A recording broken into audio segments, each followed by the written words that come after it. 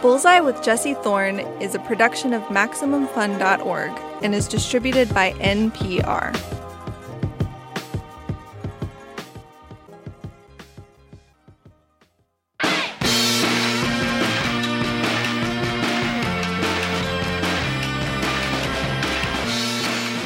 It's Bullseye. I'm Jesse Thorne. How long is 915 minutes? Well, that is more than 15 hours. It's long enough for me to drive from here in LA to Denver, Colorado. In another 915 minutes, I could get on a plane and fly from Denver to Tokyo, Japan. In 915 minutes, you can brew a great pot of iced tea in your fridge. You can brush paint on the wall and watch it dry twice. You can spend 915 minutes doing any of those things. Or you can watch a documentary.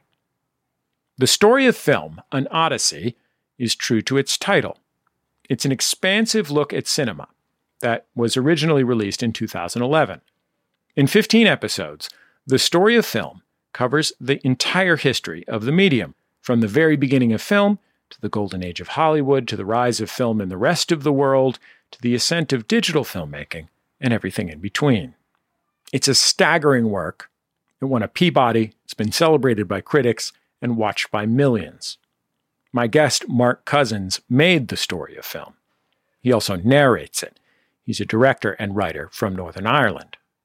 Mark recently followed up the story of film with a sequel, The Story of Film, A New Generation. It covers dozens more titles and movements, adds another 150 minutes to the series. And I'm going to be frank with you. If you care about film, I can't think of a better way to spend 18 hours. Anyway, let's get into it. My conversation with Mark Cousins.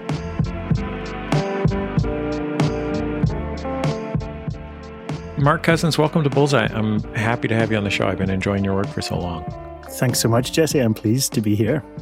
I have to ask you this question. So after you make 7,000 hours of the story of film, is it hard to contemplate returning to that grand subject? Yes, absolutely. To make the original story of film, I traveled around the world, Jesse, backpacking, carrying my equipment in my backpack. And so I said, never again will I return to this.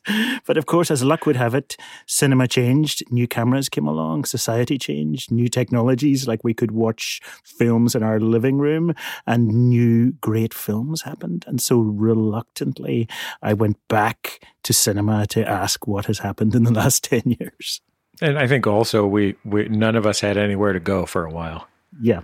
I did this one under lockdown, and that was a nice thing to do because, my job as a filmmaker, as you will know, is to jump on planes and travel and publicize the work. And under COVID, there was no need to do any jumping on planes. And so it was a fertile time where I could think and ask questions about what's happening in the movies. How much film watching were you doing? Usually I only watch films on a big screen, so I go out every day. But under COVID, like everyone, of course, we were forced inside our apartments. And I would say in some ways inside our memories and inside our heads. So I was during the pandemic, I was a kind of 2 films a day kind of guy. I'm impressed that you only go out to see movies on big screens. That's a commitment to the form. It's a commitment to my own pleasure as well, to be honest. For me, cinema has always, the pleasure is that it's bigger than life. It's epic, it's giant. I'm out of control. When I'm in a movie theater, I can't press pause, and that's crucial to the pleasure. A lot of people say they go to the pictures to laugh together and cry together. But for me, it's just to be, it's like to have something sublime happen to you and to give a filmmaker a couple of hours of your time and say, do something with those 2 hours, use it wisely. I mean, one of the big changes in cinema that you cover in your film is the rise of streaming. Mm-hmm. And it is, on the one hand, it's like the ultimate expression of, what you used to have to work at a video store to access. It used to be you had to be Quentin Tarantino or have a university film library where you could like bring a movie to a little cubicle or something. Mm-hmm. Now anybody can do that, but I think you're right. Like the biggest difference between watching a film at home and watching it in a theater is not that the screen is bigger, although that is a big difference, but rather that in a theater, the movie is the boss. Yeah. We're out of control, and that we're so used to being in control in our lives and choosing what the pleasures that we want when we want them. But what if pleasure's a bit more complicated than that? And what if, fulfillment is a bit more complicated than that, where you just have to submit and switch everything off and fully focus? And I think, I'm sort of 57 now, so I was brought up at a time when you couldn't just see the film you wanted to see. When I read about Citizen Kane, Orson Welles' first film, when I was 8, and I didn't see it until I was 18. So that was 10 years of longing, Jesse, and so that was my appetite built. I got hungrier and hungrier for that film and many others. But nowadays, and of course, I love the fact that you can see Citizen Kane within 5 seconds if you want. But I think our appetites are different now. It's like the table in front of us is full of pizza and sushi and Indian food, and we're almost not hungry anymore because it's all available. So I think that's, I was so hungry for cinema when I was young. What was your movie-going experience when you were young? Well, I grew up in Belfast in Northern Ireland, so we had, the war, what's euphemistically called the Troubles, and that was like a very big lockdown. So we could go to the cinema not very often because it wasn't totally safe. But the first film I saw in the movie theater was Herbie Rides Again, and I was. I've seen Herbie Rides Again. Yeah, my daughter went through a Herbie period. Well, I hope you went right through with her, because I've also seen the Shaggy DA, if you're wondering. And that film, it was joyous, utterly joyous for me. Miss Harris, let's stop kidding ourselves, shall we? This is just an ordinary little car, like a million other ordinary, rather unattractive little... I don't think you should have said that. Herbie's very sensitive about his appearance. All right, you've had your laugh. I think you ought to stop now. But you won't get Herbie to stop until you say you're sorry. Miss Harris, the thing that upsets me most about this whole thing is you trying to maintain the fiction about this... Whoa! Please, tell Herbie you're sorry. All right. Herbie, I'm sorry. Because it was like a car that can fly, and the screen was big and luminous, and I was wowed by that, and that feeling of wow and kind of rapture, and what Joseph Campbell calls the rapture of self-loss, has never left me. I've never forgotten those early moments of what we simply call entertainment or escapism, and I think my sense of what movies are has become more complicated, but underneath it all, the bottom layer, the foundation, is rapture. In your story of film, movies or shows or whatever you want to call them, we see footage from films, mm-hmm. and we see places, footage of places. And that's most of what we see.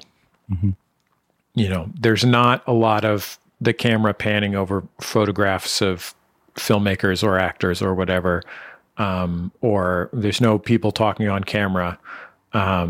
It's mostly places and stuff from movies. Mm. How do you think you got so interested in, I know how you're so interested in the stuff from movies part, but why is the other piece of this places? Like, why is it you flying around with a backpack with a, digital camera in it or whatever and shooting a picture of Times Square? Well, I think, to be honest, part of the answer of that is to do the fact that I was brought up very Catholic. I'm not religious now, but when you're a Catholic, you go on pilgrimages. You go to the sacred place. I remember climbing up some hill some cold day to some place where St. Patrick was supposed to have been. And even then, I don't think I really believed that he had been there. But the idea of the sacred place, the place where something really wonderful happened, I think implanted itself on me. And so when I made the original Story of Film, which was so long ago now, I would travel to India and to West Africa and to China and from many places in the world, just trying to put my tripod where somebody else had put their tripod to get to the real place. There's a great British writer I much admire called George Steiner, and he wrote a book called Real Presences, and it's about that kind of numinous, almost sacred feel of a place where something really great happened. And so I think that's why I trek to those places. So the Story of Film and a lot of your other movies take the form of a cinematic essay. It tends to be not exclusively, but often your voice telling a story, while images that are only, sometimes kind of literal, but sometimes not, play across the screen, right? Yeah. And I wonder how you ended up in that form rather than just writing a newspaper column or making documentaries that shoot people as they go about their day or shoot pictures of historians describing things. Yeah, I tried those other things, but I realized that I was fascinated by imagery. At school, I was bad at using words, and I still struggle with words in some ways, I think, but I was good at imagery, Jesse. And so in all my films, the images come first. And so I'll choose the images, and then once they're chosen, I'll sit and write live, as it were. So the script never comes first. I'm always writing to the image. I'm looking at the image as I write. And so in my films, in the voiceover, and you rightly say there are voiceovers in quite a few of them, you often hear the word this and here. It's present tense, it's not, I've never written beforehand and then looked for images to find it. And that works for me. Partly it works for me because it's quite cheap. I shouldn't say that, because of course I'm aiming for the highest of high art, but I've always tried to make creatively ambitious things on low budgets, and I've successfully done that. And my films tend to make money because I've kept the means of production, the way of making the film, reasonably simple. I always shoot silent, for example. I never record sound when I'm shooting. I was very influenced by the great Italian filmmaker Federico Fellini, and he said, shoot a silent film and put a radio play on top. And I think that's sort of what I do. More with Mark Cousins after a quick break. Stay with us. It's Bullseye from MaximumFun.org and NPR.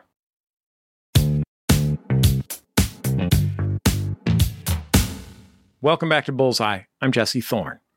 If you're just joining us, I'm talking with Mark Cousins. Mark is the creator of The Story of Film. That's a 17-part documentary series that examines and analyzes the history of cinema from its very beginnings until now. The project won a Peabody Award in 2011. It's just been updated with 2 new chapters called The Story of Film, A New Generation. Let's get back into my interview with Mark. Did you think when you were a kid or an adolescent or a young man that you wanted to make movies like Alfred Hitchcock or movies like Fellini? I wanted to, but I didn't think there was a chance at all. I come from a very working class background. My father was a motor mechanic. My mom was a home help, and so there were no artists in our family or within our social reach. There were no books in our house, etc. So these kind of Alfred Hitchcock, and I've actually just finished a film about Alfred Hitchcock. These filmmakers were titans. These were kind of the Rockies and the Alps for me. These are places to climb in and get lost in, these filmmakers, But I did, and this is going to sound immodest of me, I could imagine films in my head. I could see movies entirely that I wanted to make. There's a fancy term now in neuroscience. The word is hyperphantasic. There are people who can clearly visualize stuff before it happens, and I'm one of them. So it means that despite not having any connections in my childhood, at a reasonably early age, around the age of 23, 24, I started directing. And, I just kept going. And so I was hungry for imagery. I was hungry for cinema. I sort of needed to make cinema. Do you think that quality is the reason that you are able to tie so many films together in your films about films, that you can hold so much visual information inside your head in a way that you just, you can't press Control F and type in, Orson Welles' faces shot on the diagonal? I'd love to try that, actually. Let's try that right now. But yes, you're exactly right. When I see films with my friends, they remember the story or the characters. I don't remember that, but with almost alarming exactitude, I remember the imagery and what you could call the shape of the film. I remember seeing Orson Welles' film Touch of Evil, which of course was shot partially in Venice, California, and I could describe the shape of those shots with some accuracy, even in my childhood. You've been reading the cards, haven't you? I've been doing the accounts. Come on, read my future for me. You haven't got any. What do you mean? Your future is all used up. And so there was a certain type of kind of visual cortex going on there that I was born with, which has been very useful in my career as a filmmaker, obviously. I was watching The Eyes of Orson Welles, your movie about Welles. Oh, yes. And there's some shots of him that are shot from below up past his face, such that like lighting fixtures and ceiling elements make halos around his head. Yes. And I had that experience thinking of Touch of Evil, in which there's a bit where he is shot such that this bull's head that's on a wall behind him. Yes, famous moment with Marlene Dietrich and like gives him, like turns him into the bull. Yeah. It's a great moment. Given that we're talking about this, can I tell you something quite weird, Jesse? Yeah. Everywhere I go, I carry with me one of Orson Welles' boots. And I have it here on my desk. And since we're on radio, it's a very big boot. The audience can't see it, but maybe I'm going to unzip the boot and see if we can hear it. Yeah, I mean, you are holding it, like I can see you via the power of internet. When you say, now Mark, when you say everywhere you go, do you mean like everywhere you go, like every time you go on a talk show, like Orson Welles might bring a quarter to do magic everywhere. Tricks? Or like when you go out to dinner with a buddy, do you have to ask for an extra seat for Orson Welles' boot? It's there, and I'm just reaching into my rucksack. This is not going to work at all, but also I bring 2 ties with me. I'm going to see if they can make a noise. I don't know if you can hear that. But anyway, these are 2 ties that I carry everywhere with me.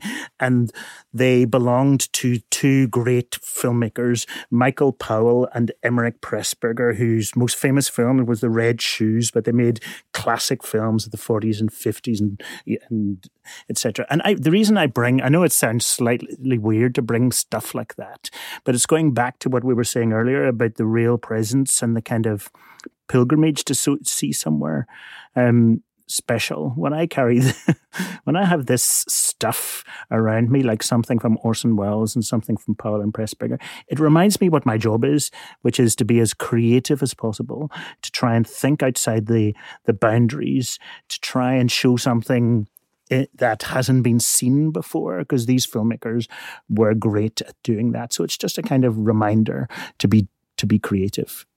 Mark, I hate to tell you, but if you think the boot and the ties are weird, I don't want to tell you what I think of your whole operation. You're not doing typical stuff. No. This is not a run-of-the-mill proposition that No, you're not at all. offering. Yeah, and nor do I want to. I mean, I've been offered big bucks over the years to direct, commercials and stuff, and I just don't need lots of money, what I need is creative freedom, a kind of liberty to make interesting stuff. And so I have that, and I'm very lucky. Let's talk about your most recent story of film, A New Generation. Mm-hmm. So you are pretty obsessed with innovation. Like, yes. There's a reason that your story of film movies are called the story of film. It's because you like to, they have been in broadly chronological order, although not exclusively, and they are about things changing. Mm-hmm. And, I think you probably, in the course of the 14 hours or whatever it is of this that you have produced, you've probably used the word innovative 62 times. Mm-hmm. And I wonder, when your producers convince you to make more of this, what were the changes that you wrote down on a note card and felt like you had to include? Yeah, some of the things that I mentioned earlier, changes in technology. The cameras got so small. I remember seeing a documentary called Leviathan, where the filmmakers had attached cameras to fish, etc. So cameras could go in fish places. Islands. Yes, and even more GoPro, the lens that was devised by sports people. But so cameras could go in new places, and when a camera goes in a new place, you get a new type of cinema. So that was new. I think also that new types of people were getting to make films because the technology got cheaper. It meant that more people in West Africa and North Africa and East Africa, etc., were making films. And so the cinema was no longer controlled by rich, powerful money people. And that was a great moment, I thought, when I kept saying to myself, the river of cinema has become a delta.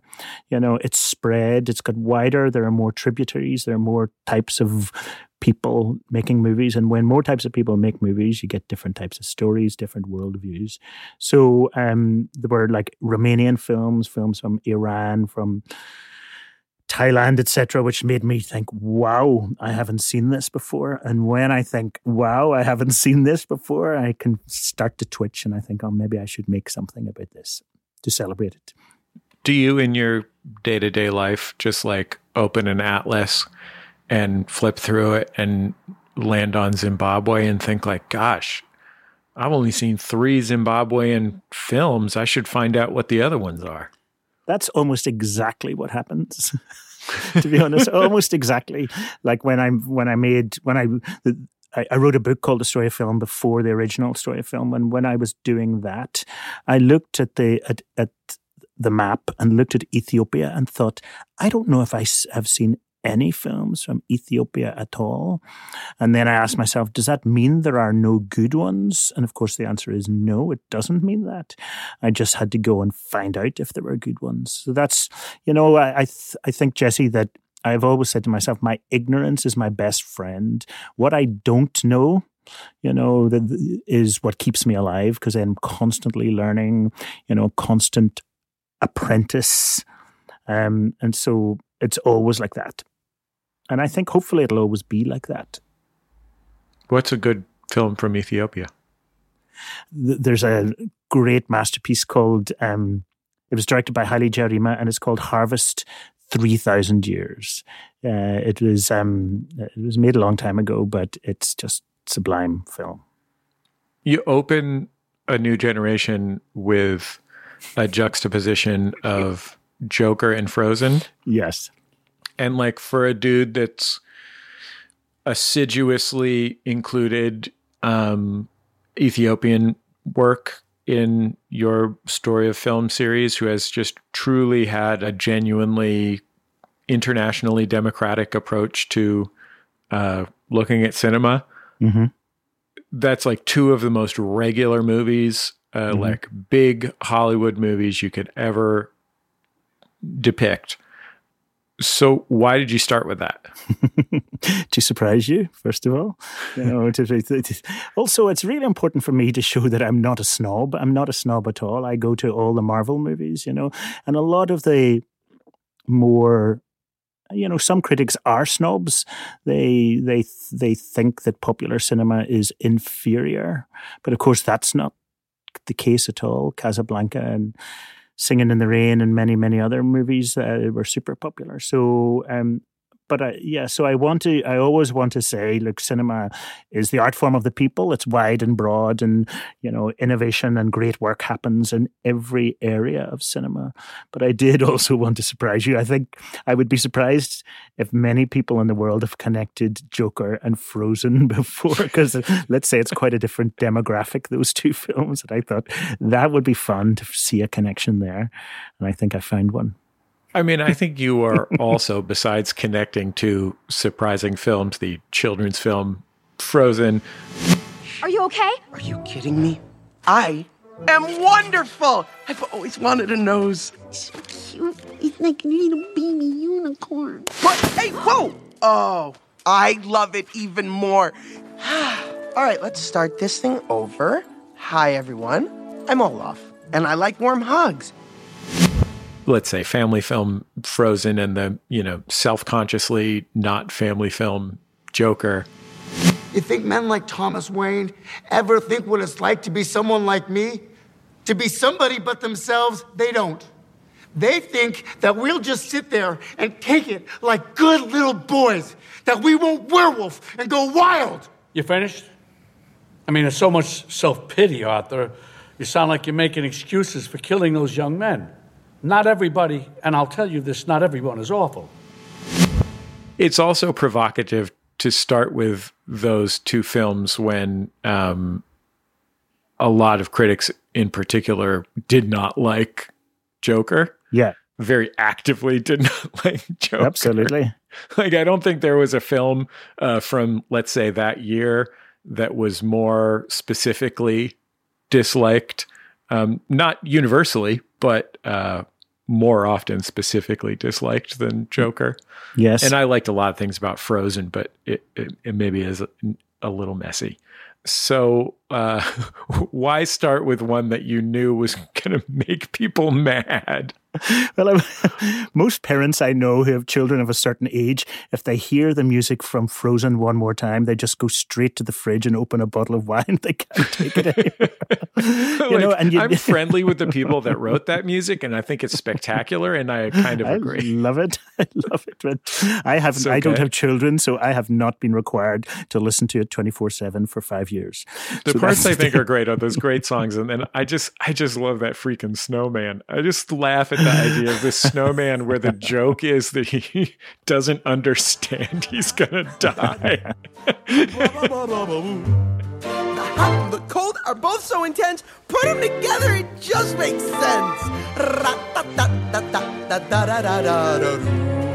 Winter's a good time to stay in and cuddle, but put me in summer and I'll be a happy snowman. When life gets rough, I think we should end this. We should end this session with singing a few songs.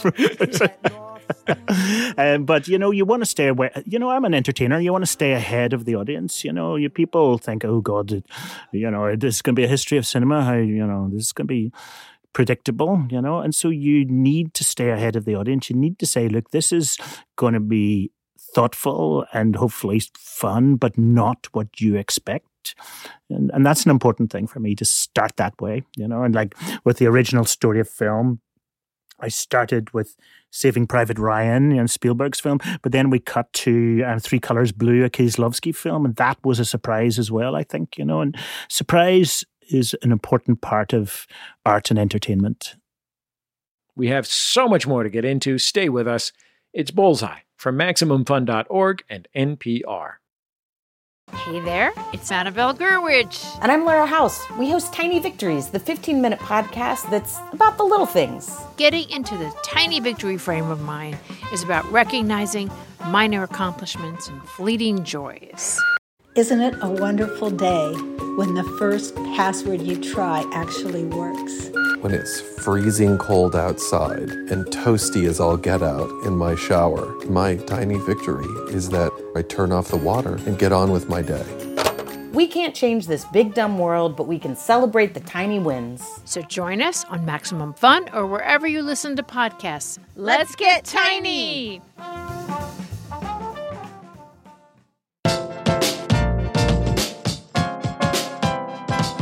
This is Bullseye. I'm Jesse Thorne. I'm talking with filmmaker Mark Cousins. Let's talk about some of the innovations in the making of film and technical innovations in the making of film in the last 20 years or so that are covered in your new Story of Film movie and how they have changed things a little more concretely. So you mentioned small cameras. Mm-hmm. What does small cameras practically mean in terms of what ends up on the screen and how stories are told? If you think around the world, if you're using really small cameras, you can look like a tourist. And so if you're filming in Iran or in other countries of the world or China where there are authoritarian regimes, you can actually film stuff that is more subversive. So the small camera has a social and political implication. It can show stories that would be banned at a time when you needed more kit and bigger equipment, etc. So that's a crucial aspect of it. There's also a question of intimacy. If you're working with children, and I made a film about children in cinema, children are often scared by big cameras and loads of lights. But if there's just like a tiny little handheld camera or something like that, the child forgets that they're being filmed, and some of the best performances in cinema have come from children under those circumstances. And so that's another advantage. When you reduce the equipment to almost zero, you get closer and closer to realism, but I think also closer and closer to painting and a kind of pure self-expression as well. So it doesn't just make the films more realistic, it makes them more creative to use small cameras. What about digital imagery in film? Digital imagery has existed in film since, 1980 or so, but the last 20-some years, or maybe the last 30 years, have seen its proliferation. And at this point, digital imagery is accessible to, a lady sitting at home on her home computer who doesn't even need that many specialized skills. So, like, you cover, for example, the new Planet of the Apes movies. Mm-hmm. What is the value of being able to create visuals completely within the world of a computer rather than just having to capture them with a camera? Well, I am for digital imagery. I know there are some filmmakers like Christopher Nolan who want to keep shooting on film, and good luck to them. That's great. I will continue to see their films. But the advantages so outweigh the disadvantages. The advantages are substantially what we've been talking about a moment ago, the democratizing of the process. So anybody can make films. And there are other advantages because the cameras are the digital cameras now are so sensitive that you sort of don't need lights anymore, or you can just light with the simplest that you can shoot in candlelight, etc. All that's great. However, those are, I would call, second-order problems. The primary question is always, how do you give your image weight or meaning or originality? And there's a slight danger with a digital image that it feels, I don't know what the right word is, lighter, less grounded to the earth in some way, because it's pixels, it's zeros and knots. And so the filmmaker always has to overcome that problem and make imagery that is something, if possible, sincere or profound in it, And that's the simple question that we all have to learn if we're doing anything. Like when you and I are chatting here, we're trying to avoid being boring or banal. And we've succeeded to some extent, I'm sure, but not entirely, at least in my case. But, your imagery that you're making, you have to avoid banality. And in your story, in your film overall, it's always the same question. How do I avoid banality? And it's slightly easier to be banal with a digital image. Let's talk about excitement and its opposite. So that's a very good sentence. I can't wait to hear what's coming next. I don't know. Maybe my favorite movie that I've seen in the last 20 years in a movie theater was Mad Max Fury Road. Oh, what a day! What a lovely day!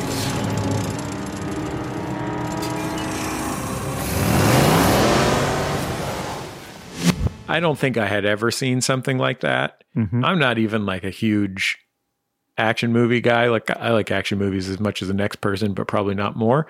Mm-hmm. And I remember walking out of the movie theater and being like, oh my goodness, that was unbelievable. And just feeling like I'm going to be processing that for years to come. You cover that movie in your film.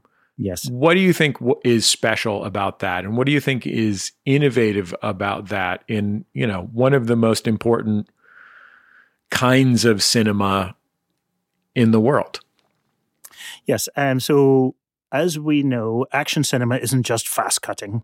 It isn't just crashing cars or car chases or, spaceships colliding with each other or zapping each other. Action cinema has to have a kind of coherence to it. We need to, you just can't do a kaleidoscopic of fast stuff because it's meaningless and boring and you don't know what's up and what's down and what's left and what's right. What was brilliant about Fury Road, it's quite a simple story. They travel up the road and then they travel down the road again.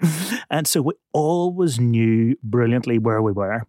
Now, it is cut extremely fast by a brilliant female editor whose name I've just forgotten. Sorry about that, but brilliantly edited, but coherently so. It feels physical. It's going back to the thing that we were saying a moment ago about grounded. You feel the dirt. You feel the weight of those vehicles. You feel the gravity, the kinetic energy of it all. And that's why it works so brilliantly, I think. And it was, I know you said you haven't seen anything like it before, and I agreed. I was mesmerized by it. But it was influenced by a Buster Keaton silent film, which had some of the same story and some of the same weight to it. It mattered. Those vehicles, we felt we were in them. Fury Road is a movie that requires you to submit to it by being as, an intense barrage of cinema as could possibly exist, a maximum amount of visual information and loudness and visual and subject violence. And it's just, you couldn't sit in a movie theater and space out, No.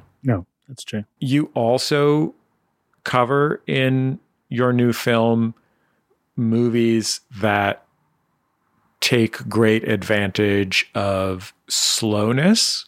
Yes. Can you give me an example of a film that is innovative in that manner that is the reverse of Fury Road's excitement? Yes, for example, I focus on a film called Cemetery of Splendor, and it's about some soldiers who are in a local hospital and they've been hurt in the war and they're basically sleeping. It's a film about falling asleep, and one soldier has a nurse, an older nurse who's looking after him, and so he falls asleep, and then she seems to fall asleep, and they meet in their dream lives in a way. It all happens very gently, and you almost feel that you yourself are falling asleep, but it's mesmerizing, and I would actually say it's the best film I've seen in the last decade. And it's interesting, when many people use the word cinematic, they think it means big and loud and big vistas and Lawrence of Arabia and lots of action. But I think cinematic can often be the opposite of that, just very slow, very gentle. The sort of thing that in your home, when your children are running around or the phone's going or you have to cook lasagna or something, you don't have time just to stop everything and look at almost time passing. You know, that kind of somnambulant, dreamlike feeling, which is really nourishing. And so some of the best films of the last decade have been slow like that, have been gentle like that, have rewarded patience. And I would say that's very cinematic. It must be inspirational to you, a guy who's asking people to submit to 2 hours and 40 minutes of you talking about movies from Thailand that they haven't seen. Yes, yeah, it is, you know, and I think that, of course, a lot of people find my films boring, and a lot of them, the opposite, you know, it's weird. Like, I'm stopped, you know, I'm not a famous person, but even me, I'm stopped like 4 or 5 times a day on the street by people saying, look, you got me to see cinema in a different way.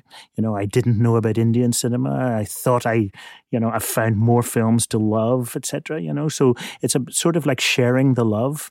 And if you believe in the audience, if you believe that people are interested as well as fast entertainment and in a kind of enrichment and something slightly less easy to describe and numinous.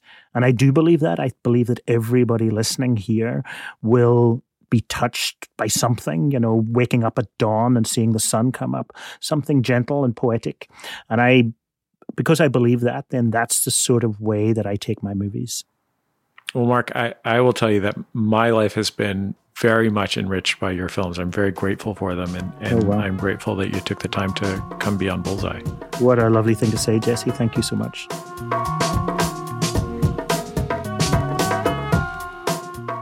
Mark Cousins.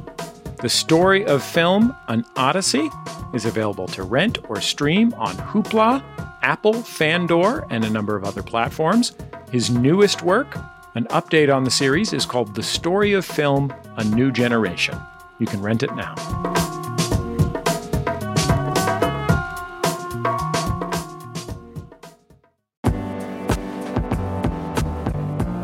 That's the end of another episode of Bullseye. Bullseye is created from the homes of me and the staff of Maximum Fun in and around greater Los Angeles, California. This week here at my house was the week when we put the Christmas tree out on the curb and the trash people came and collected it. Thank you, City of Los Angeles. Our show is produced by Speaking Into Microphones. Our senior producer is Kevin Ferguson. Our producers, Jesus Ambrosio and Richard Roby. Our production fellows at Maximum Fun are Tabitha Myers and Brianna Paz. We get help booking from Mara Davis. Our interstitial music is composed and provided to us by DJ W, also known as Dan Wally. He and I are going to go see Brenton Wood and Barbara Mason next month in Long Beach. Our theme song is by the Go Team. It's called Huddle Formation, thanks to them and to their label, which is Memphis Industries. Special thanks this week to Sean and Neil at the BBC in Glasgow, Scotland, for recording our conversation with Mark Cousins. Bullseye is also on YouTube, Twitter, and Facebook. Find us in any of those places. Follow us. We share all our interviews there. I think that's about it. Just remember, all great radio hosts have a signature sign-off. Bullseye with Jesse Thorne is a production of MaximumFun.org and is distributed by NPR.